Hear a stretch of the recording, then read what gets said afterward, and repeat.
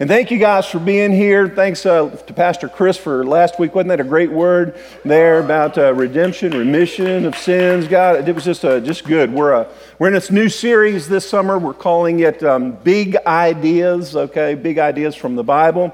And today we're going to continue talking about big ideas from the Bible.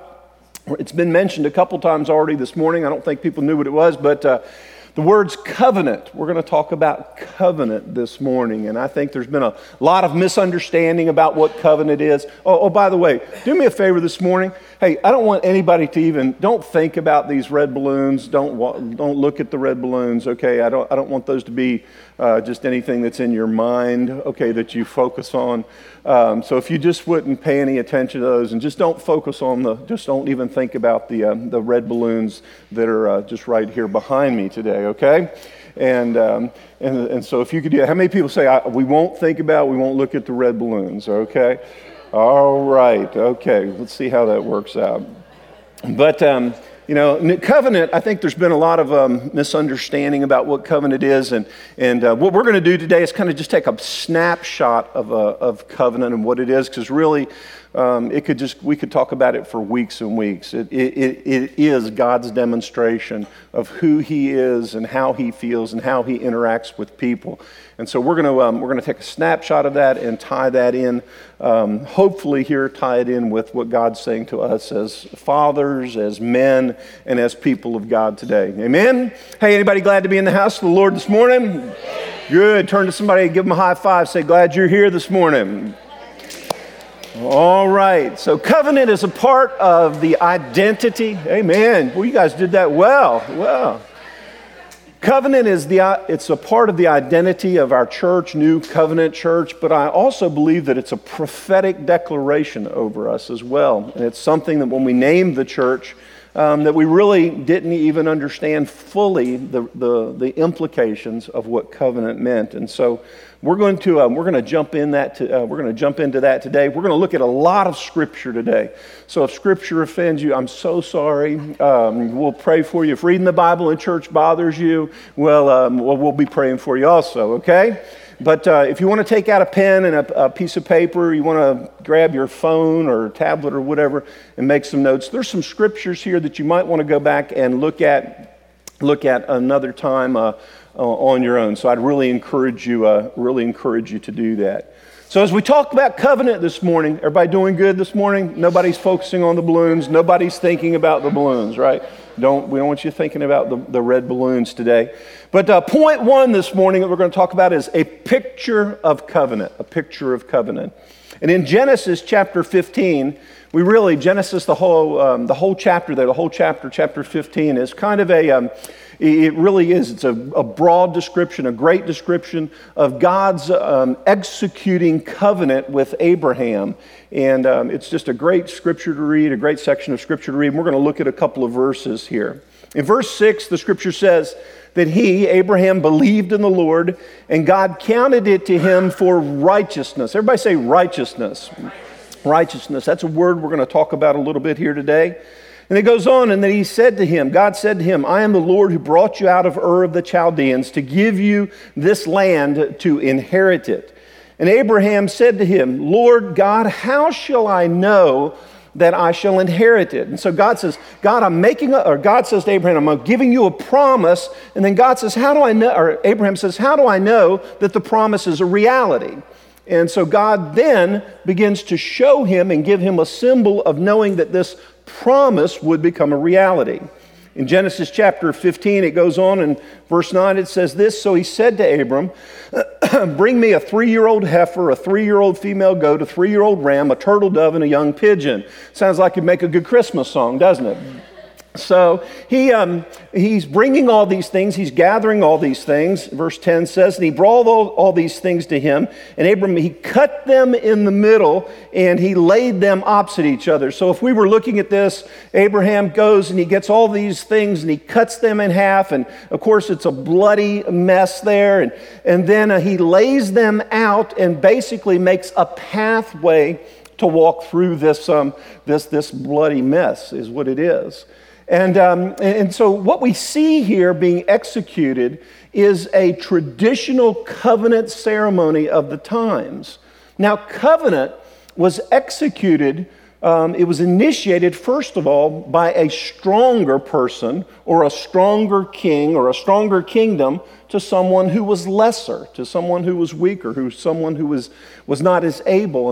And what they would do, anybody here ever have a friend when you were maybe growing up and you were going to be really best buddies and you were going to be BFFs and all that kind of, and you kind of spit in your hand? Anybody ever do the spit shake? Nobody? How many people here have ever done a spit shake? How many people say, I'm not going to tell you even if I did? So that's right, okay. And so, you've got this bond. Well, this bond went beyond that. And so what we see is they would execute this covenant, and this covenant was not just a covenant. It wasn't just a contract. It wasn't an agreement. What it was is it was a change of identity. And so basically what would happen would be they'd come to this agreement, and I'm going to be your strength, and if you get in trouble, I'm going to help you, and if you run out of resources, my resources are going to be your resources, and if somebody comes against you, then they're coming against me as well. And so this is what God's saying to Abram. He's saying to Abraham, he's saying, I'm going to be your God. I'm going to be your strength. you're going to be my people. We're not going to be separate anymore. We're not going to be separate identities. We're going to be one. And so at the end of these covenants, then the two parties would walk through these cut animals, through these sacrifices, and they'd come out on the other end, and basically what they'd be saying is, we're no longer the same. We've got a whole new identity. What I was on that end, I'm not on this end. And it's interesting as we read through this section of Scripture. In verse 12, it says, now when the sun was gone down, a deep sleep fell upon Abram, and behold, great darkness and horror fell upon him. So he's out of here. He's been working all day. He's prepared this sacrifice. He's set up this covenant agreement, and he gets tired and falls asleep. Now, I know nobody's ever struggled with that in church. There's nobody here who's ever been tempted to fall asleep in church. There's no, but sometimes we get weary. Our bodies get tired. And the Scripture says that Abram fell asleep. But when Abram fell asleep, God did something special. In verse 17, it says, and it came to pass, when the sun went down and it was dark, that behold, there appeared a smoking oven in which I've seen that manifestation in our house. But I don't... Hey. I'm sorry. Hey, I'm sorry. I need to be nice to her. She just gave me a beautiful Father's Day gift just before church. She gave me this Matt Draffin built and designed pen. And she said it signs checks really well. I don't understand what all that means, but so anyhow, there's this smoking oven and a burning torch. And what we see, the smoking oven and the burning torch represented the presence of the Lord that passed between those pieces. And on the same day, the Scripture says that the Lord made a covenant with Abram. Now, I think there's something very interesting here, that traditionally both parties would have walked through that covenant. Both parties would have said, our identity, we're bound together, we're one together. But Abram's asleep.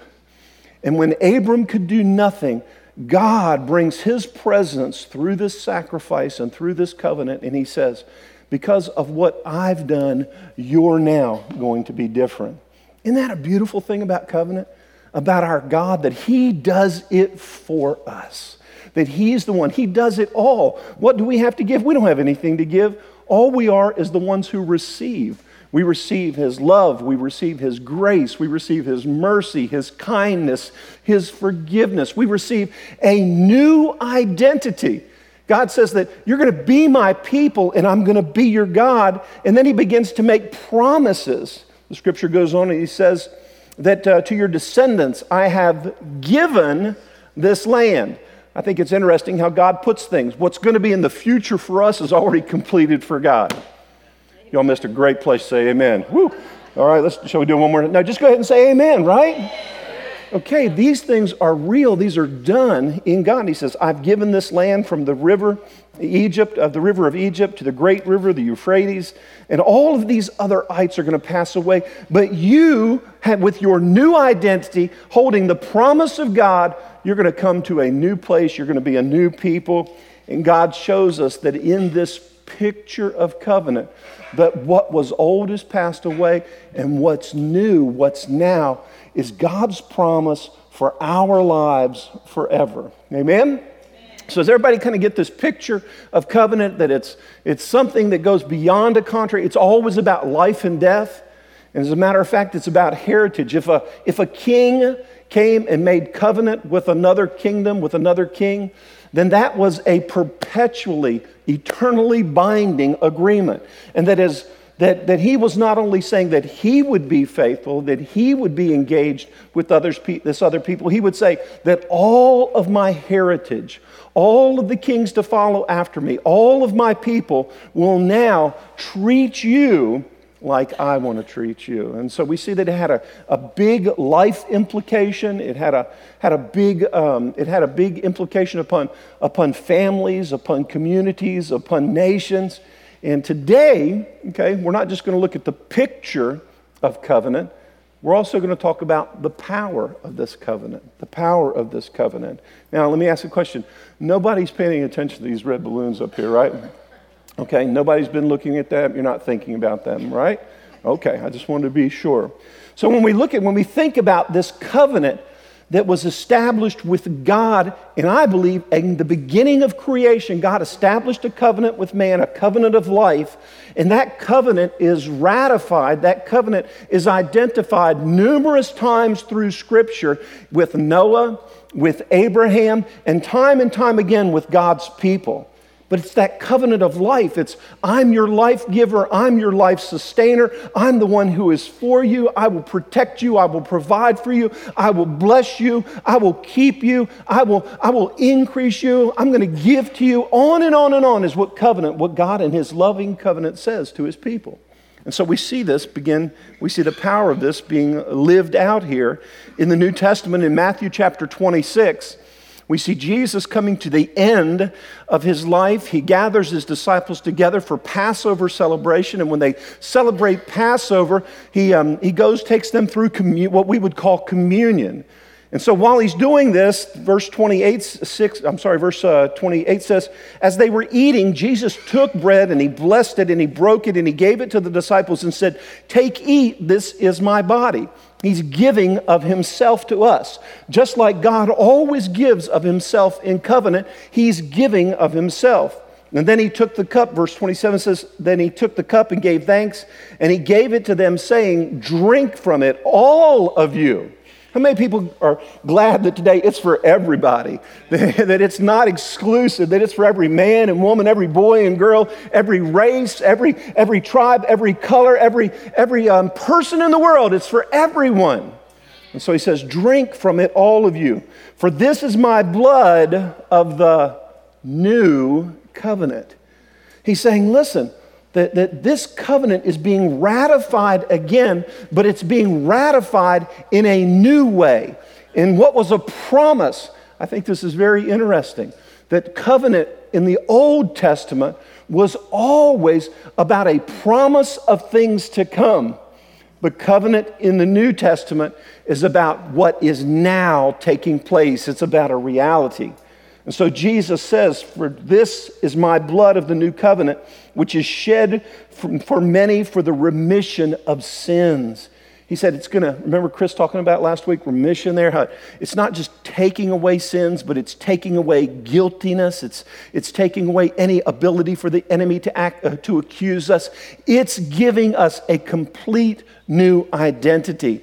And that's what Jesus says. He says, what was promised at the beginning, what was been promised throughout history is now a reality in Jesus Christ. I don't know about you, but I'm glad that it's not just a promise of life that we have today, but it's the reality of life that we have today. Anybody excited about that? Anybody say, I'm thankful that it's not just something that someday we're going to get. It's not just when I get to heaven, when I get to the by and by, then I'm going to get the good stuff. But we get the good stuff right now. We get the presence of God. We get the life of God. We get the forgiveness of God. We get the love of God. We get all that God is poured into our lives because of this covenant relationship that He establishes with us. Man, that's powerful. Over in Hebrews chapter 8, it says this. It says, for if that first covenant, verse 7, says, for if that first covenant had been faultless, if it had not been lacking, then no place would have been sought for a second.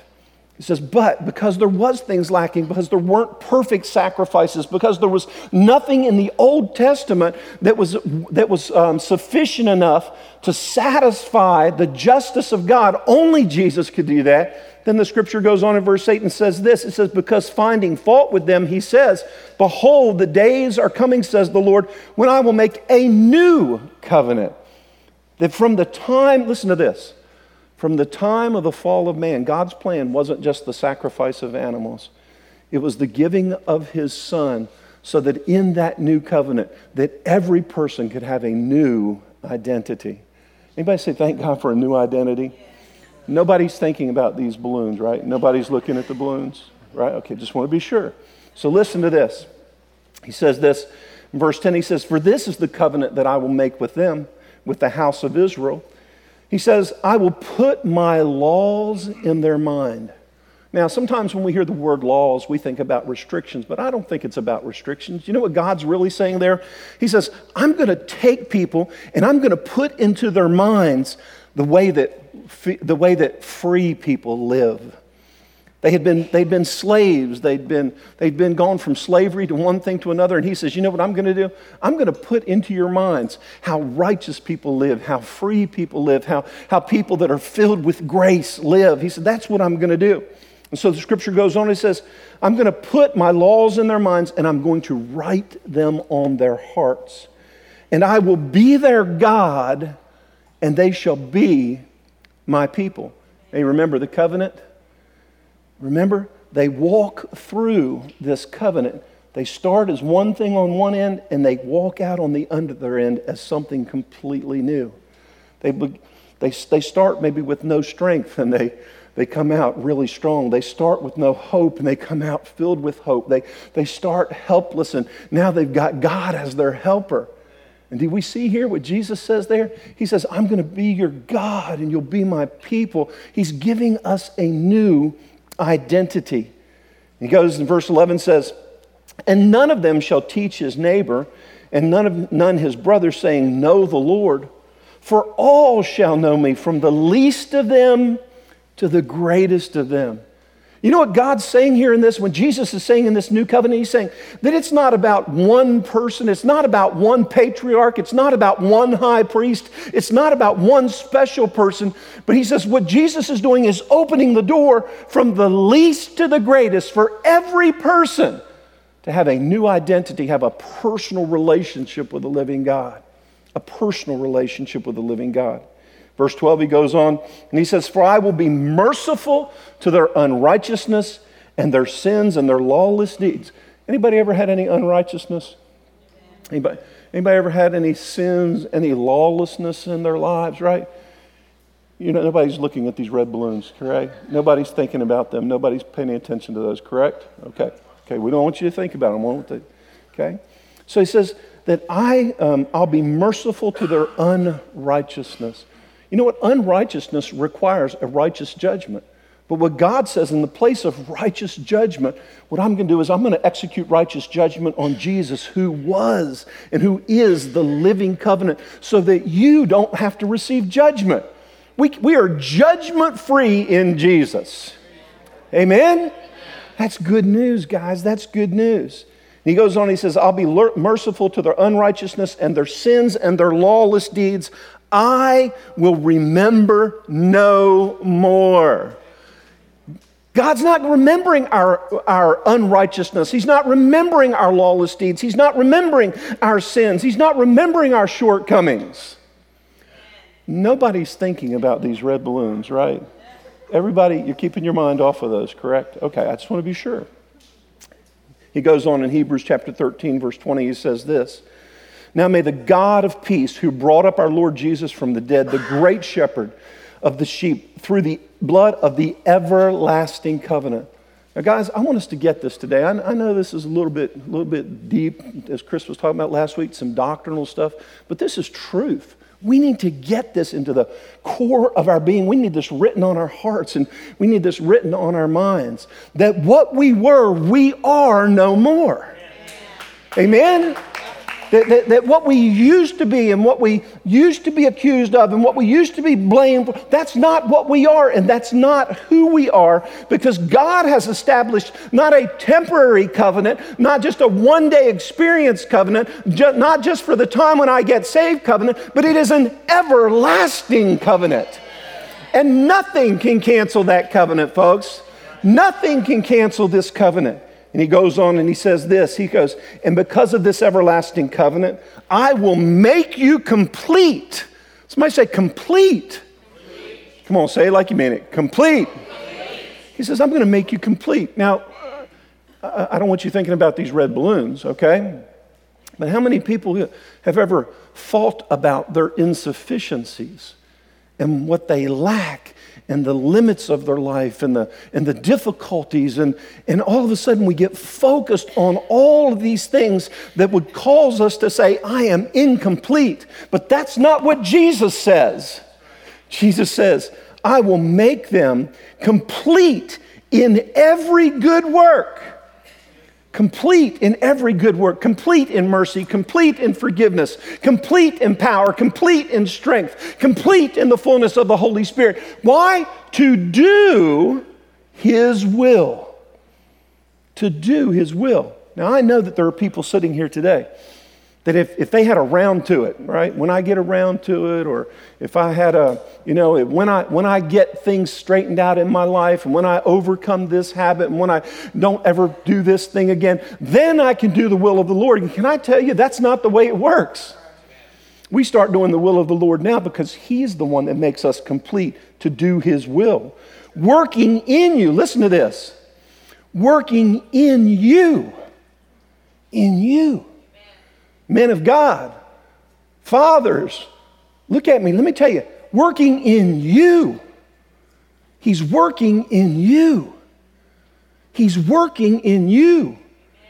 He's working in you. God hasn't stopped working in you. His everlasting covenant has not stopped working in you. It's working in you. And what's it working? It's working what is well-pleasing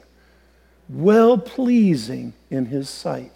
Well-pleasing in His sight. Through Jesus Christ, to whom be glory forever and forever and forever. Look at that person beside you, say, well-pleasing. Just tell them, say, well-pleasing, well-pleasing, well-pleasing. God looks at you and says, well-pleased, well-pleased. Yeah, but God. Nobody's thinking about these red balloons, correct? Nobody's got those on their mind. Right? So if this is the truth, if this is the picture of covenant, and that's some of the power of covenant, then let's talk about what's the practice of covenant, all right? Jump with me to Philippians chapter 3. Paul says this when he writes to the Philippian church. He says, but what things were gained to me, these things have I counted for loss. Yet indeed, I also count all things loss for the excellence of the knowledge of Christ Jesus, my Lord, for whom I've suffered the loss of all things. And I count them as rubbish. You know, the way we think about things impacts how we live. Amen? Amen. The way we think about things impacts the way that we live. If we think that those failures of the past, if we think of those shortcomings of those past, if we think about the hurts and the wounds and the issues of the past, if we think about them, that they are mighty and that they're powerful and that they still speak to who I am and who I'm going to be in the future, it will impact how we live. But you know what? Get this morning. If I think like Jesus thinks, if I receive what Jesus says, then I know that all those things in the past are nothing but rubbish.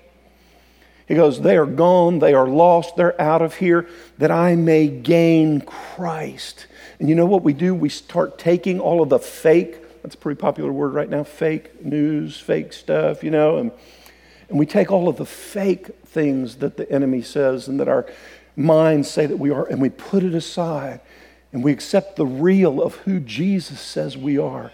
and that he says that we are forgiven, and he says we are alive, and he says we are righteous, and he says we are whole, and he says we are complete, and he says that we are able to accomplish his will and do his purposes and bring him glory in our lives, then that is reality, and that is truth. Amen?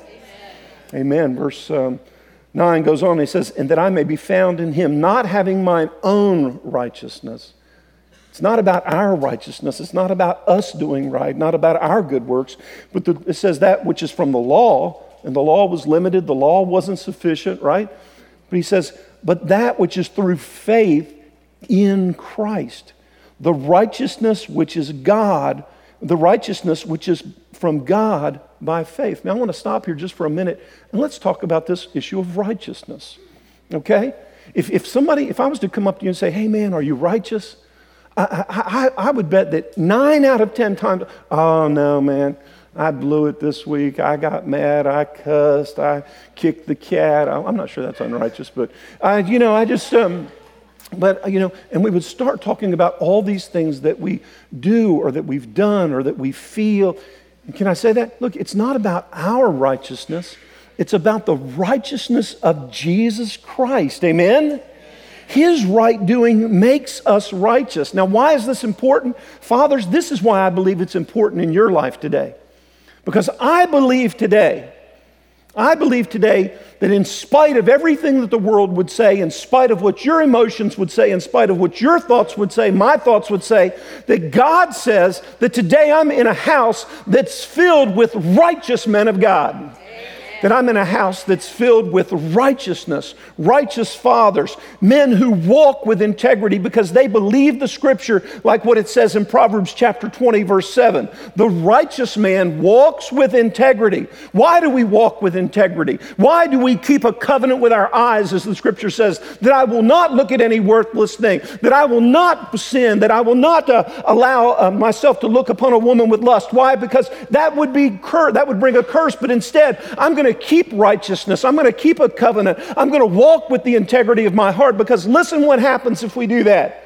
It says, the children of the righteous are blessed after him. They're blessed after him. I know that there are men of God.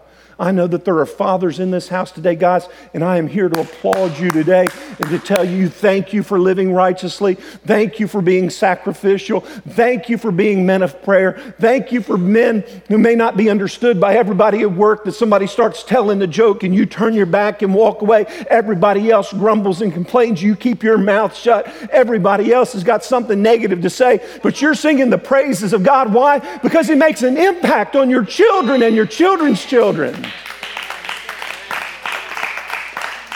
Amen? And I don't know why I'm yelling at you today. I'm happy with you. I'm pleased. I praise you guys today. Listen to what Psalm chapter 103 says. It says, but the mercy of the Lord is from everlasting to everlasting on those who fear him, and his righteousness to his children's children, to such as keep covenant, and to those who remember his commands to do them.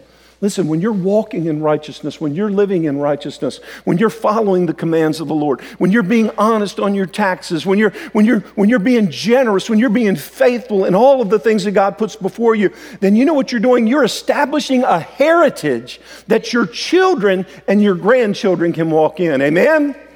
Listen, I'm serious. This isn't in my notes, but the young people, some of you need to just stop and say, thank you, God, for a father who takes serious about leaving a godly heritage. I am so thankful for that. The scripture tells us that. It says that a good man, a godly man, leaves an inheritance for his children's children, and it's not about just dollars and cents. I pray that it's an abundance of dollars and cents, but even more so, it's a heritage of righteousness. It's a heritage of faith. Amen? It really is.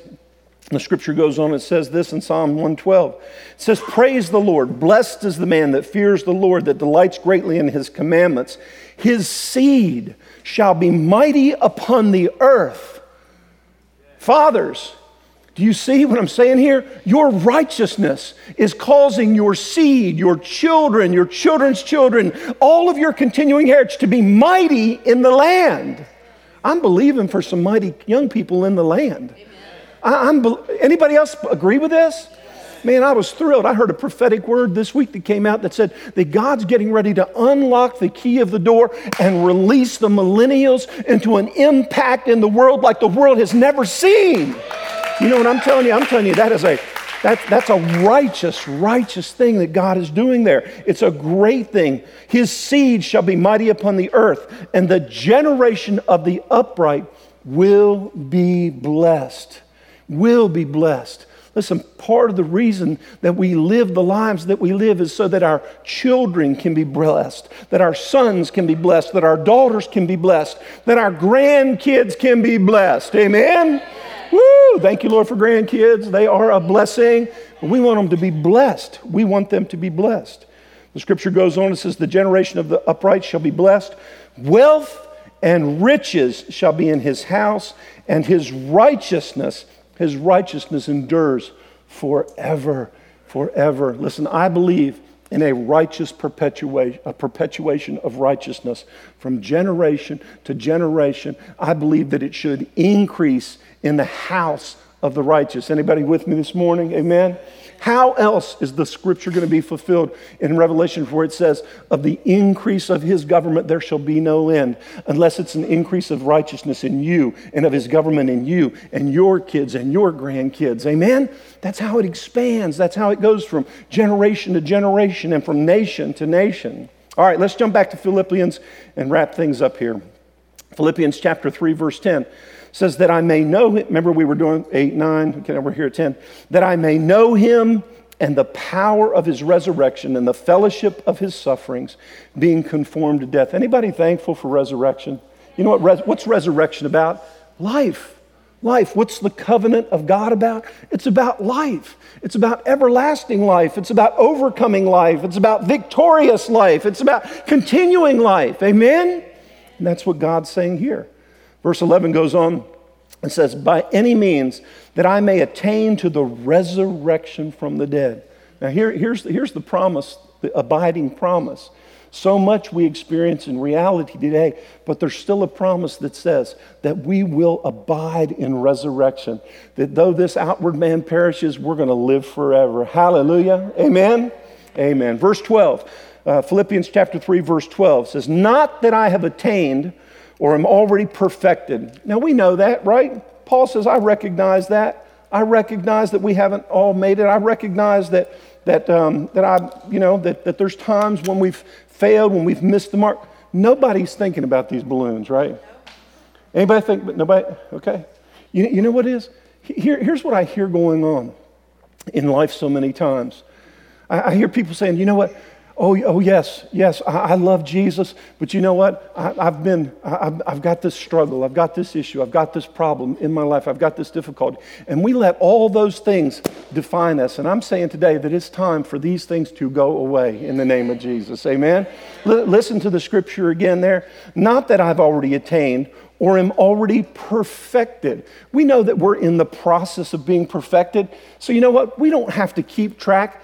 We don't have to keep track of these things. We don't have to think about these things. We don't have to make an excuse. Yes, I love Jesus, but I'm still struggling with anger. Or I still have an issue with this or an issue with that. Now listen, I'm not being easy on sin. Jesus wasn't easy on sin. He shed his blood for sin, but it didn't stop with the shedding of blood for sin. It also says that he gave us victory so that we could walk in life, in resurrection life. So these things are not our identity. Amen? I love this. He says, not, but I press on that I may lay hold of that for which Jesus Christ has laid hold of me. Brethren, I do not count myself as to have apprehended, but one thing I do. Listen to this. Come on, everybody say it. One thing I do. He says, forgetting those things which are behind. Anybody been thinking about balloons? Forgetting the things which are behind. Forgetting those things. Forgetting those things which are behind, forgetting those failures, forgetting those shortcomings. What does God say? He says, I will remember them no more. I remember them no more. He says, but this one thing I do, those things which are, forgetting those things which are behind and reaching forward for the things which are ahead, I press towards the goal of the prize of the upward call in Christ Jesus. Can I tell you? Can I go ahead and give him praise for that this morning?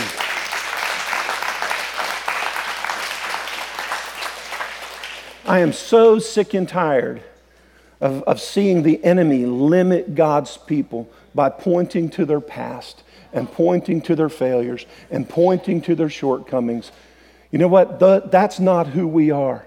Those things are gone. Amen? Those things are no more. So then what do we do? Listen to this. He says, I press towards the goal of the prize of the upward call of God in Christ Jesus. Over in Philippians 4, I like what Paul says. Finally, in verse 8, he says this. He says, finally, brethren, whatsoever things are true. Let me ask you, what things are true? Are you still the same old person that you were before there was covenant with Jesus? No, you're not. You're not a sinner. You're a saint. You're not an enemy of God. You're the beloved of God. You're not on the outside with God. You're on the inside with God. You're not limited. You have all of the sufficiency of Jesus Christ at your availability. Amen? So think on whatsoever things are true, whatsoever things are noble. How often do you think about, and I know this sounds funny, it's a different way of thinking, but how instead of getting up today and saying, man, I hope I don't lose it, I hope I don't do this, I hope I can not eat that, I hope I can not say this, how many times do we get up in the morning and go, okay, God, what's the plan today? What have you got for me today? Where's my divine appointment today? Who am I supposed to talk to today? Who am I going to encourage today? Who am I going to bless today? Who am I going to pray for today? Who's going to get healed today? Who's going to get saved today? How am I going to, what word of encouragement do I have for my son or for my wife, or what blessing can I bring into the place where you put me today? God, guys, I'm telling you, that's who you are. It's who you are. It's who you are. It's who you are in your marriage. It's who you are in your home. It's who you are on the job. It's who you are in your workplace. It's who you are on a campus. It's who you are. So he says, think on those things. He says, and whatsoever things are just. What's just? Just is that the price that Jesus paid for me has completely taken care of all my stuff, right? Whatever things are just, whatever things are pure, whatever things are lovely, whatever things are of good report, if there's any virtue, if there's anything praiseworthy, meditate. Look at me, brothers, look at me, men, look at me, church. Meditate. Let those fill our mind. Let those things fill our hearts. Let that become the identity of who we are. Amen? Meditate on those things. The things which you learned and received and heard and saw in me, these things do. And if you do these things, the God of peace, your God, will be with you. Amen? Amen. I want to show you a video.